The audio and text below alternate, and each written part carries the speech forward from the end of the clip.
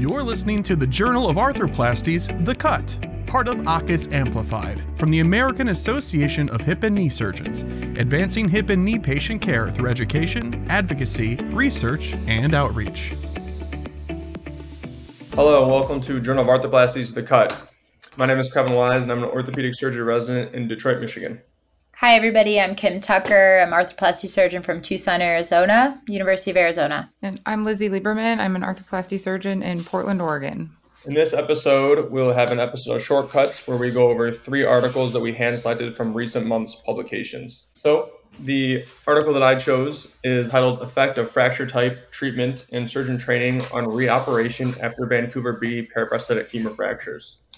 This is a multi-center retrospective cohort study from 11 institutions, with the total number of arthroplasties increasing each year. The total number of paraprosthetic femur fractures are increasing as well. Right now, the cumulative risk reaches about 7% at 20 years. These are challenging injuries with high stakes and multiple factors that can influence management, including the Vancouver classification of the fracture.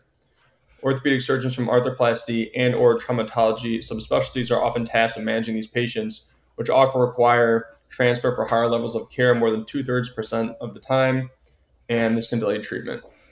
So for the methods in this paper, they retrospectively identified patients greater than 18 years of age with paraprosthetic femur fractures and 6 months of follow-up. Patient demographics, surgical characteristics, and outcome measures were collected by each institution. The treatment was classified as either non-surgical, revision arthroplasty plus or minus ORIF, or solely ORIF. So patients classified as ORIF had no revision components used. The primary outcome was need for reoperation at 3 and 6 months postoperatively. And the secondary outcomes were non-union, malunion, infection, instability, and ambulatory status. The surgeon at each institution classified these injuries based on the Vancouver classification using preoperative radiographs. These surgeons were also classified. So they were classified as an arthroplasty surgeon if they had an arthroplasty fellowship or did 200 or more total joint arthroplasties a year. Trauma if they did a traumatology fellowship, or other. Orthopedic surgeons who did a trauma and an arthroplasty fellowship were categorized as arthroplasty, and also arthroplasty again if they had a trauma fellowship but did over 200 total joints cases a year. So for the results, there were 601 paraprosthetic femur fractures. 396 of these had at least 6 months of follow-up. 23 of these were Vancouver A fractures. 343, the vast majority at about 87%, were Vancouver B fractures, and 30 of these were Vancouver C fractures. All of the Vancouver B fractures were treated operatively, which you can see here in Table 1. There were 72 B-type fractures that were treated with ORIF alone. That's about 20%. While about 80% of these were treated with revision total hip arthroplasty with or without ORIF as well. Of these B fractures, about 75% were treated by arthroplasty surgeons, about 12% were treated by trauma surgeons, and 11% were treated by other type of orthopedic surgeon. Patients with Vancouver B3 fractures were more likely to undergo reoperation and experience postoperative instability. Compared to B1 fractures, patients with B3 fractures had significant independent risk factor for reoperation at an odds ratio at 5.7. ORIF versus revision arthroplasty did not significantly have a higher reoperation rate. However, revision had a higher risk of instability and ORIF had a higher risk of non-union. Treatment by a trauma surgeon was an independent risk factor for reoperation when considering all of the paraprosthetic B fractures, but not specifically B2. Finally, patient age was also an independent risk factor for reoperation, as well as peripheral vascular disease in patients who had Vancouver B2 fractures. A couple takeaways I had about this. Number one is that, as we know, these Vancouver B3 fractures are very challenging to deal with, and this is in anyone's hands, regardless of their experience in fellowship or training. Treatment can clearly vary depending on not only the training of the surgeon, but also the institution where they present. When looking at the complication rates of these, most notably the non-union, postoperatively, and instability stakes are high for treating these patients and treating them well. The trauma surgeons had a higher reoperation rate, but I think this may be due a little bit to selection bias. And I think this paper really highlights the need for more research. There's a lot of factors involved. there's a relatively low number of publications regarding this topic. And as I mentioned before, it's becoming increasingly more prevalent. So my question to both of you would be, how are these patients treated at your institution, and what has your experience been? So I can start. Quick question before I answer that, though. And I'm sorry, I didn't, if you already said this, Kevin, but did they note why they had the reoperations in this paper in the methods? I'm sorry if I missed that, but was it usually for instability, did you say? They did. But patients who had revision arthroplasty, they had a higher risk of having a reoperation for instability. And the patients who Instability. had Okay. ORIF had the reoperation for non-union, which would make sense. Yeah, totally. Yeah. So I've been thinking about this since we've been talking about a lot of these papers with revision hips lately, in that we have a soft tissue envelope that we are changing with a reoperation and causing a lot of these potential problems with instability. So I think that soft tissue management, and that last podcast that we did where we talked about, or was that 2 ago, where we talked about increasing neck length or increasing stability, I think is going to be really important to recognize in these patients that we should be adding something so that this instability is addressed. Where we are, a lot of these are taken care of by the trauma surgeons. They like doing them. It's a trauma one center though, so they're really used to taking care of these. They do call in an arthroplasty surgeon if they're not comfortable with the stem choices available. So, but I would say it's more of a tag team oftentimes than the arthroplasty surgeon doing the primary surgery. Yeah, my experience is a little different. So I don't have a trauma surgeon or a trauma service at my hospital. We're really lucky and have like a fracture block that's managed by sometimes an arthroplasty surgeon, sometimes a generalist, but we don't have specific trauma trained folks. So these end up coming to our arthroplasty surgeons most often, and we do a fair amount of them. I think you use the tools that are in your toolbox. And so as an arthroplasty surgeon, I think we're probably doing a lot more revisions. I trained in St. Louis at Washington University, and they have a really great trauma program, but also a large number of arthroplasty attendings, and actually had a arthroplasty call set up, which was great because then these also often went to the arthroplasty teams who were prepared to kind of manage them. I think a lot of people doing more elective arthroplasty practices probably don't see them as much. So it's highly variable in who's managing them. And I think we talk about this a lot with the distal femur fractures as well, periprosthetics or native knees, whether or not those do better with a DFR or ORIF. So I think it's really interesting to look at it from a hip perspective. But, I agree with Kim that these aren't just revision arthroplasty, and it's not just an ORIF. We have to get more research like this to acknowledge some of the different complications that we may see so we can kind of try and address them or prevent them. Yeah, and like you said, Kevin, this is going to become more prevalent. I mean, we're doing more and more hips, and these folks are going to be older when they get them, and they're going to fall and break. So I think it's really important that we have this research and know what the best options are and who should be taking care of these. I have concerns in the community. I mean, I worked in a community hospital for many years, and these things come in and we don't even have a lot of the instruments available. And so that's another consideration in caring for these, that these folks may sit around for a day or two before we can get the instruments there that we need because they're driving them down from Phoenix or something like that. So something to consider with this is the chronicity of it too. How's it treated at your institution, Kevin? It depends. It will go to the trauma surgeon first, typically, because these will come in kind of on call overnight, it seems, inevitably, or it'll be a transfer. They deal with a lot of them. If they want some help, they obviously let one of our arthroplasty colleagues know. So it's very dependent on, I think this is a really good paper, but a B2 isn't a B2 isn't a B2. Even those, there's a lot of difference within those. And I think that's where we need to have larger numbers and more research to look at very specific fracture patterns specific to the implant that's already there. Totally. And then I think it's going to be really interesting looking forward that I think a lot of I guess what I've just seen more recently is I think a lot of the trauma implants are improving for these fractures, and you're going to be able to fix more of these than you could prior. So I think seeing how the implants evolve to deal with this problem will also be interesting to see. Yeah, so now we can go to the second article. I chose an article by Jesse Seilern und Osbong. I hope I pronounced that correctly. So, the impact of frailty on outcomes following primary total hip arthroplasty in patients of different sex and race. Is frailty equitably detrimental?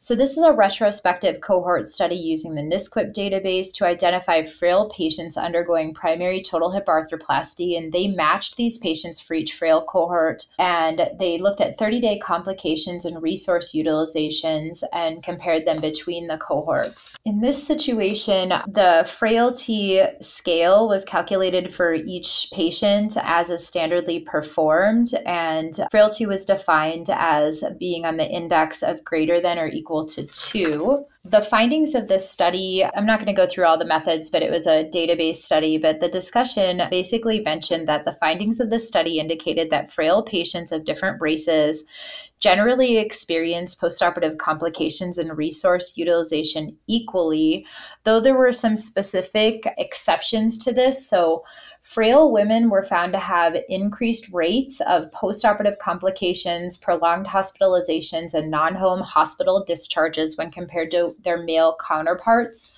Frail men, however, were more likely to have death actually within 30 days and experience cardiac arrest. So I thought that was an interesting thing. And then one more thing I want to mention. So there was no difference in the occurrence of at least one complication among frail patients of differing race. However, frail Black patients had increased odds of postoperative transfusion, DVT, as well as greater than 2-day hospitalization and non-home discharge. So overall, I think this study showed that these patients do need to be identified, I think, more than anything. And one thing I've been thinking about in this, and I'm wondering how this happens with your institutions, is that we are just starting to collect information on different social determinants of health. And I wonder if you all have those in place at your institution, because I think this is a place where if we look at these frailty scales combined with the concurrent issues that these folks are having, it may lead us to address these things ahead of time and be able to recognize and address them and help these folks a little bit more if we can. Right now, I don't look into these social determinants of health like you're mentioning, but definitely I think I should after looking at this.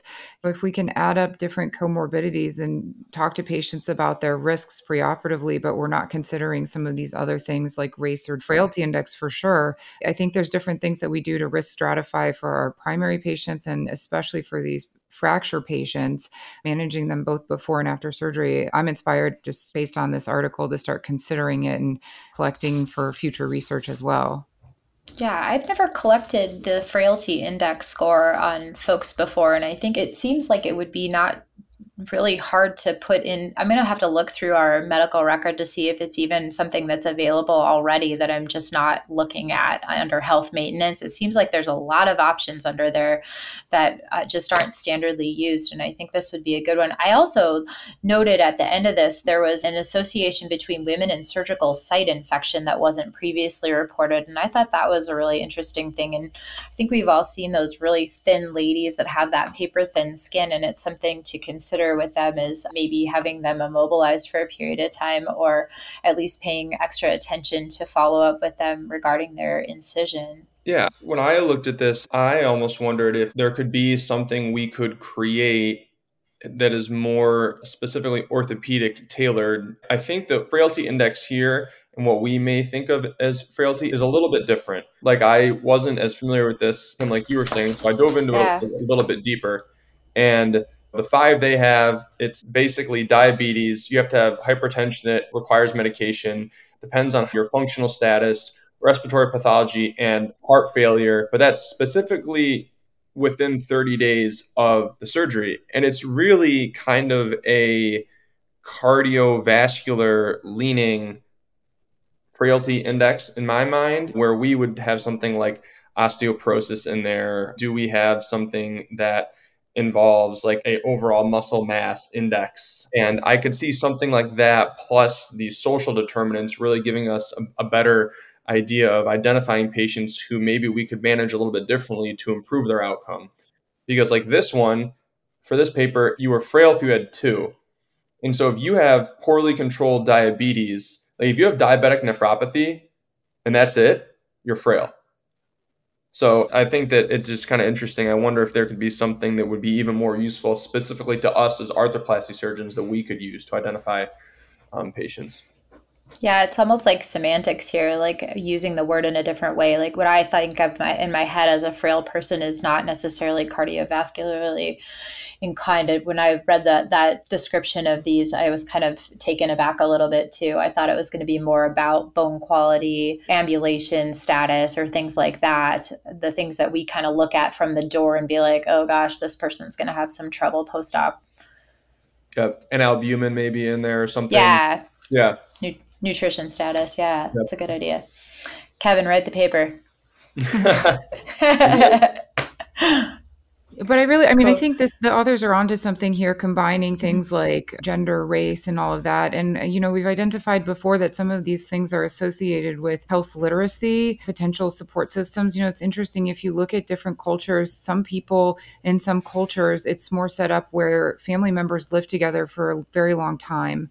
And some cultures are set up where people are living in different cities, countries, or just not as connected. And that's really important in terms of who is helping this patient postoperatively, whether or not they end up at a nursing facility. And I think all of those things really matter. And as we can start to kind of identify, and we're making generalizations, but that's okay. That's what we need to do in order to help risk stratify and predict who's at risk of which complications. So we're starting to be able to identify some of those things, which I think is really interesting trajectory.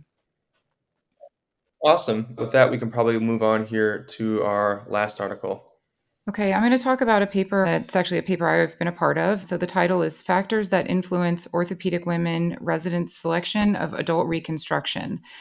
So just a brief background, we know that adult reconstruction and actually spine are the 2 orthopedic subspecialties with the lowest rates of women. It's at around 3 to 4% in each of these. We think that stereotypes may play a role in helping to keep these numbers low. So the purpose of this study was to look and see if there's any factors, social factors in particular, that are deterring women, orthopedic surgery residents, from going into adult reconstruction. So we did an electronic survey, sent it to both men and women orthopedic surgery residents. We found really high rates of men and women, similar rates of both genders responding that they are interested in orthopedic surgery. Around 90% of residents said that they enjoy arthroplasty procedures. And actually, the only difference in positive or negative influencing factors was that men more often said that they disliked the fact that there are inpatient procedures or you have patients spending the night in adult reconstruction. That was the only deterrent in both genders that was any different. Overall, we found no differences in residents reporting their sense of belonging in the field of adult reconstruction. We found no difference between men and women reporting their own self-confidence in their abilities to succeed in the field of adult reconstruction. Where we did find differences, however, is how residents perceive what others think. So the perception here. So for example, women said that they think other residents or faculty view their male colleagues as being either more interested or more skilled in adult reconstruction. So there's a couple of social science ideas that this kind of leads us to discuss. The first one is the idea of pluralistic ignorance. So this is when an individual believes something, but thinks that everybody else thinks the opposite. So an example, if you look this up, is like the Emperor's New Clothes, where everybody thinks that everybody else can see the clothing on the emperor, but they can't actually see it. So they just go along pretending that they can all see it. When we get into this idea, we risk conforming to what is actually an incorrect societal norm. So if women and men residents report that they have high self-confidence in their own skills, but they perceive that others think women in general are thought of as having low skill or confidence, then they may actually doubt themselves or just elect not to go into that field. The next idea is the idea of stereotype threat, which is when people feel at risk that they may confirm a negative stereotype. So if women think that others view women as less skilled or confident, they may avoid going into adult reconstruction because they don't want to confirm that stereotype. So finally, we talk about the bystander effect. This is the idea that multiple observers may identify a problem, but they don't take action because they assume that somebody else will. I kind of think about this when somebody asks if there's a doctor on the plane and nobody stands up, assuming that there's probably another physician on the plane. So in our study, we found that men more than women reported that their programs are likely to encourage women to go into adult reconstruction.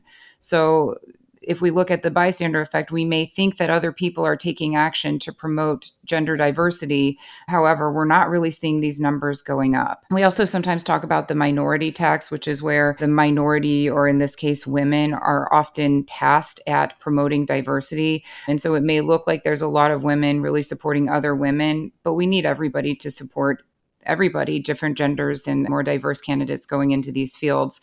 Kind of piggybacking on the paper that Kim just talked about, it's actually important for us to have a diverse workforce so we can identify some of these cultural, gender, and other things that may impact patients differently. So at the end of the day, it's great that residents are interested in adult reconstruction, but somewhere we're missing the link in people expressing interest in actually going into that field, particularly with women.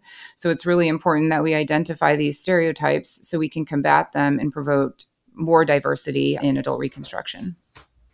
Lizzie, I love that you wrote this paper, so thank you for doing it, for one thing. I think it's really interesting research, and especially now that we have more women who are residents that are going to be coming up the ranks here, I think this is really important to know and know how we can make our field in particular more welcoming. I think one thing I think about with this in our field is lack of mentorships or mentors available. And I guess what I try to always think of is we know that these issues exist. And I think unconscious gender bias in our culture is normal. But I think that it's really hard as humans to get out of that and to recognize when we're doing that and actively choose to think in a different or opposite way. So I liked what you were just talking about with the incorrect societal norm, but I also think that it's hard when we've been culturally trained to think in a certain way.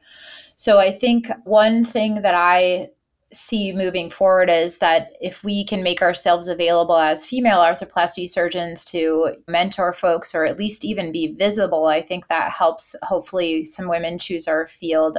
Wanted to mention that to start. I agree. I think this is kind of a call to action for everybody.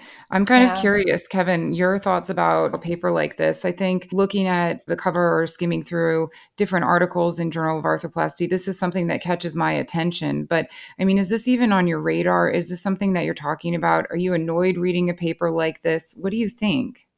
No, yeah, it's definitely something on my radar. Not annoyed at all, because I think that whenever you feel passionate about something or you enjoy arthroplasty and you enjoy the greater community, you want to be proud of the whole body it represents. And when there is an issue like this, it's something you say, hey, we were trying to work on this and improve it.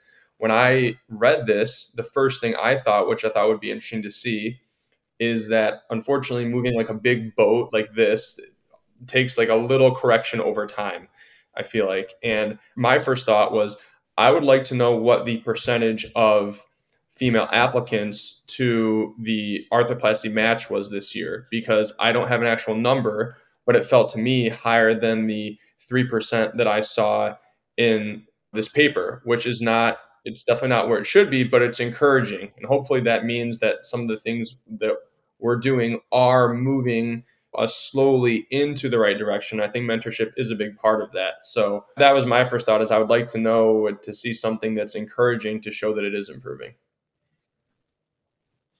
In the mentorship realm as well, I think we as women in our field always feel, I don't want to say obligated because I enjoy doing it, but we feel like we should be the mentors, but we need the guys to be mentors as well. We need our colleagues that are high up in their research worlds and things like that as well to mentor young women and not feel like the same gender biases exist there, where we might not have a full-time career. We might not go into academics because it's a different type of career path than they've taken. So I don't know. I guess I would just like to say that we need the guys to help out with this as well. And what I found in my research on gender within our field too is that a lot of the folks who will join in with us on some of these initiatives have daughters, and like connecting with them they will come up to me and be like, oh my gosh, my daughter is really interested in this and she saw this video of you guys. And it's just really interesting that they have to almost have a single degree away from it in order to be interested in it. And I really wish that there was just more interest at a baseline.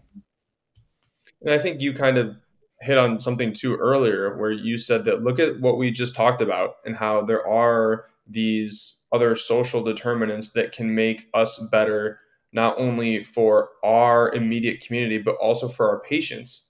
Like inherent diversity amongst us will make us better at treating patients and providing better care. And isn't that one of the core tenets that what we believe in is always trying to get as better and as close to kind of perfect as we can be? So I completely agree with all of that. Yeah, but we don't look at it if we don't identify it as a potential risk or problem. So, I mean, I don't know if this is accurate, but, a lot of the gender research is done by minorities, so by women in this field, or a lot of the research looking at race and disparities there and health equity is done by people who are underrepresented minorities. We're not publishing as much research. It becomes something that we just all need to increase our awareness about. So I'm glad that we got this paper published because I think it's something to just continue the conversation. It's definitely not the first. There's many, many papers out there, but look at the authors who are writing these papers really focused on this thing and, just consider putting gender in when we're analyzing things, thinking about things, and, for our industry friends and anybody putting together talks and things, just making sure we're aware that we're representing diversity. I also wanted to mention that in the same vein that you're talking about, Lizzie, like even the name of some of this research, they call it soft topics. Mm-hmm. And even that implies that it's not as important as the other topics, in my opinion. So I feel like this could use a little bit more understanding colleagues in our field as being important. And the last paper showed that also, just with we need to be able to look at these different races and different genders and recognize the various issues that they have. I totally agree. Yeah, absolutely. Well, we hope that all of you enjoyed today's episode. If you have any topics that you'd like to hear from us or comments, feedback, please email us at joathecut@gmail.com. Thank you. Have a great day. Thank you for joining us for the Journal of Arthroplasty's The Cut. Visit AAHKS.org to learn more about how members of American Association of Hip and Knee Surgeons educate, advocate, investigate, and perform humanitarian outreach in the field of hip and knee replacement surgery.